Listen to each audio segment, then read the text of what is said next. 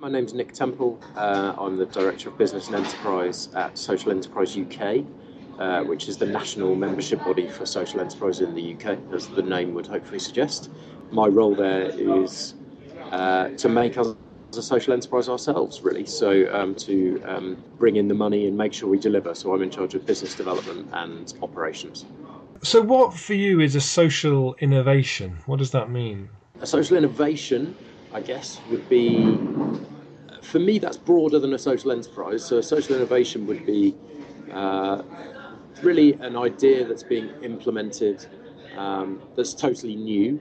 I think people tend to still confuse innovation with novelty at times. So it's not a new idea, but actually one that's implemented. And I think the difference with social innovation as opposed to social enterprise is that that can be really across any sectors. That could be happening in the public sector, private sector, social sector, or often in a partnership across different sectors.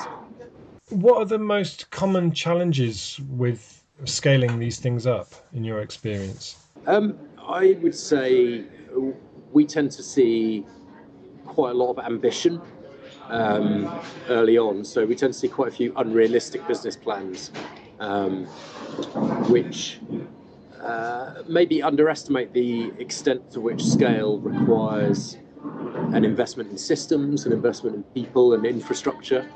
Um, there's often quite a lot of, I feel like, backfilling and an investment in some of the central functions that takes time and takes resources and takes capacity.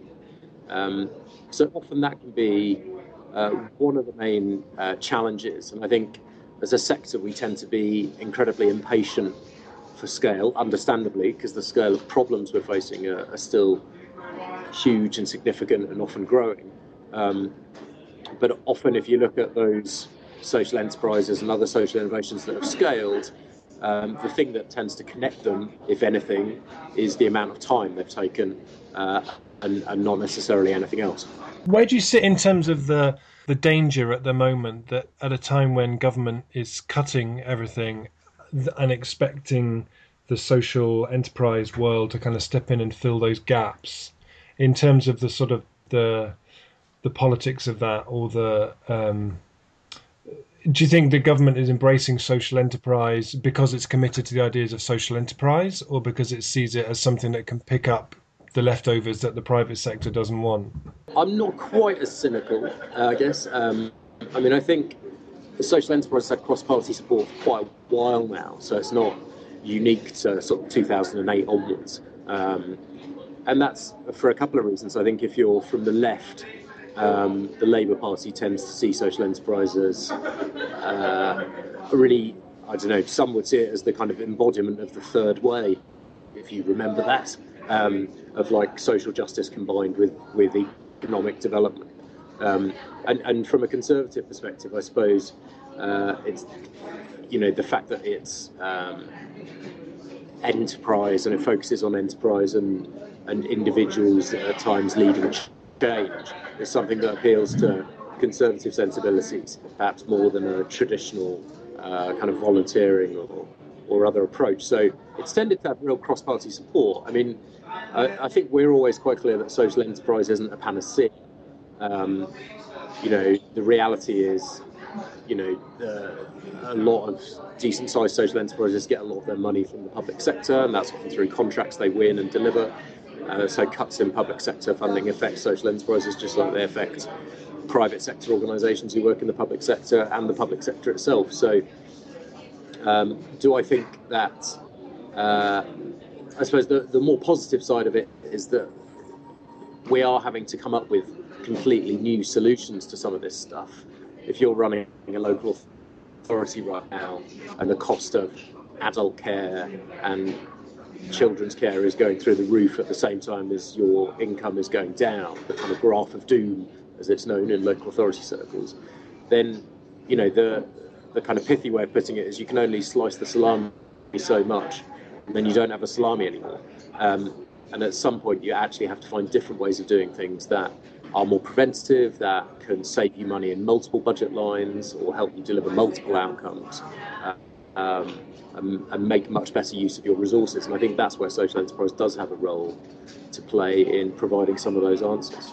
So something like Transition, which has been around for 7 years and has scaled from nothing to being in 44 countries and is sort of fostering that sort of culture of social enterprise. When you have something like that, which is that a social innovation in terms of being an idea that has gone to a certain scale, but needs to then take that next push on into the sort of the mainstream, that move from the early adopters to the early majority.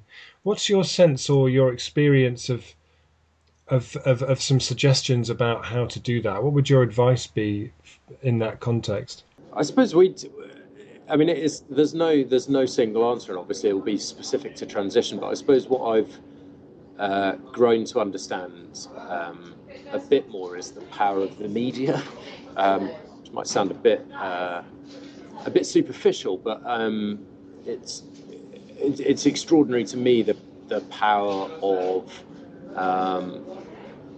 actually the traditional media and social media, and particularly television, in actually increasing awareness of what's going on. So, it's interesting if we look to something like, which is very different to transition, but something like Teach First, for example, huge kind of political support, which helped get it off the ground very quickly, cross-party buy-in, private sector support, and actually just recently they're now, I think they're having a TV program made where they're following some Teach First teachers, and that will permeate it even further into the mainstream. And I think we're very aware in terms of trying to raise people's awareness of social enterprise, which is our job, because actually the biggest source of income for social enterprises is actually still the general public that's ahead of the public sector. So, actually, when we're looking to raise awareness, we don't really bother with our trade and sector press. We only focus on the mainstream media. And in terms of breaking through, in terms of recognition and awareness and understanding, it's having a cooperatively run shop on The Archers, or it's having a social entrepreneur on The Apprentice, or it's, the likes of a Jamie Oliver's 15, or et cetera, that actually really help you reach a huge audience. And that trickles down into a smaller number who will actually pick that up and get involved. And it plays into influencing other groups. So whether that's local authorities, local enterprise partnerships, whoever that might be, in terms of needing to get the actual stuff done. So I suppose I didn't expect myself to be sitting here saying, yes, it's about TV, but the power of the media in terms of building that awareness across a whole range of different audiences is really critical. And often, I mean, with something like Transition, a lot of the people who would be involved in it would be people with a number of social innovations are drawn to it because they are attracted by the social change aspect of it and the social side of it. They don't necessarily come from a background in commerce or business or enterprise in that kind of sense. What can something like Transition or other social innovations learn from how business approaches scaling up, do you think? I suppose I'd start by saying, I think that what you've said in terms of transition and who's attracted to it is common across social enterprise as well. So I think, historically you'll tend to have people who may have come from the more traditional voluntary sector or from a public sector background and may not have some of those skills.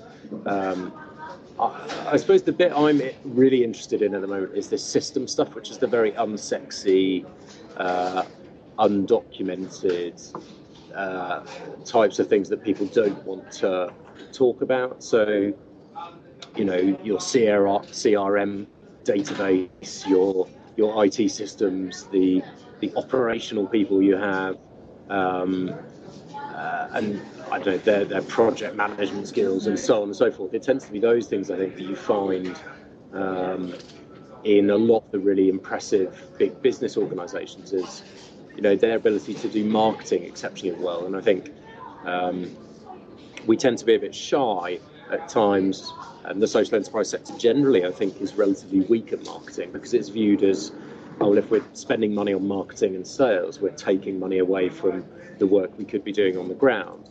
Um, Obviously, if marketing and sales is successful, then it brings you more business and more money um, that you can use to do more of good work that you want to do. So, for me, I think that kind of being unashamedly commercial um, often is not necessarily about being ruthless or kind of red in tooth and claw, but it can be about investing in those things which you might not otherwise, and that's often I think sales and marketing and communications.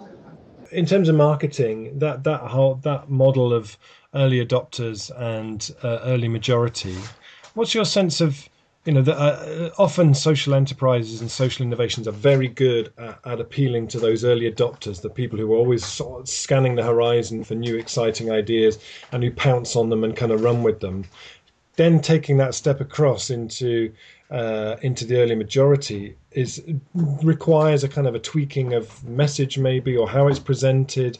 Are there any examples that come into your mind of things that have successfully stepped across that gap, and if so, how did they do that? That's a good question. I suppose what we tend to see is I think some real kind of focusing of the message. So I think often to reach that bigger audience, you need to really hone down on the essence of um, what it is and what it's about. So there's less room um, for nuance. Um, so I suppose if I took something like which is probably not not something that the Transition Network would be hugely positive about. But I take a bottled water company like Baloo, um, which was a great idea and got a lot of early support from the social sector, but actually didn't really break through. It was only when it just really clarified and simplified both its business model and its marketing, honed that, which is basically, very, very simply, we're a bottled water company. All our profits go to water aid. One day every bottled water company should be like us.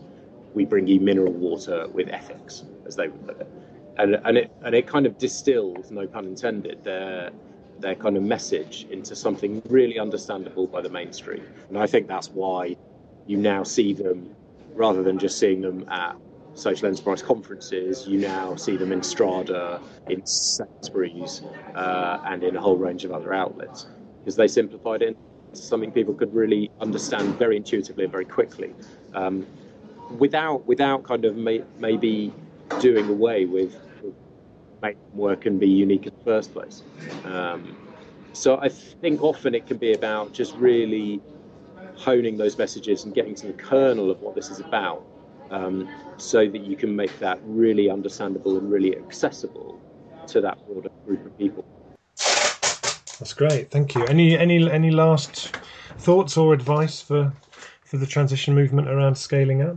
I mean, I guess just for me, it's the transition movement's been very successful in reaching that scale, and I think for me, it's that movement, and I really like the approach, which has kind of moved from ideas through to quite detailed plans, and then into action. And I think now it tends to be about the more you can raise up those examples of action and kind of have that modelling of behaviour and build almost kind of a healthy competition between peers about who's doing best. And in terms of developing that enterprising culture, I think again that it's reiterating the kind of mantra of what it's about. It's finding those simple messages that are what Transition's mission is all about and its purpose, and keeping people aligned to that and understanding that this activity is all building towards that, and continue to name those really great examples that there are across the world, to inspire and encourage and incentivize others to do similar.